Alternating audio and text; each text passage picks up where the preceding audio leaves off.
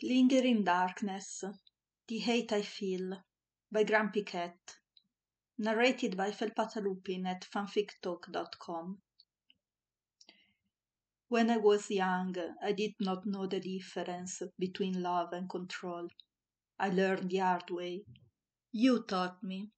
Your yelling, your judgment, your care, your love, your control, your threats, your tears, your accusations. You. I was a child. I did not know what it means to not have to fight, to not have to yell, to not have to scream, to not dread home, to not be scared, to not rebel against you. We don't talk. Or maybe we do. How's the weather? Fine. It's cloudy outside. Yeah. Did you see? No. What are you doing? Where are you going? Who are you doing? Why don't you love me? Because I fucking hate you.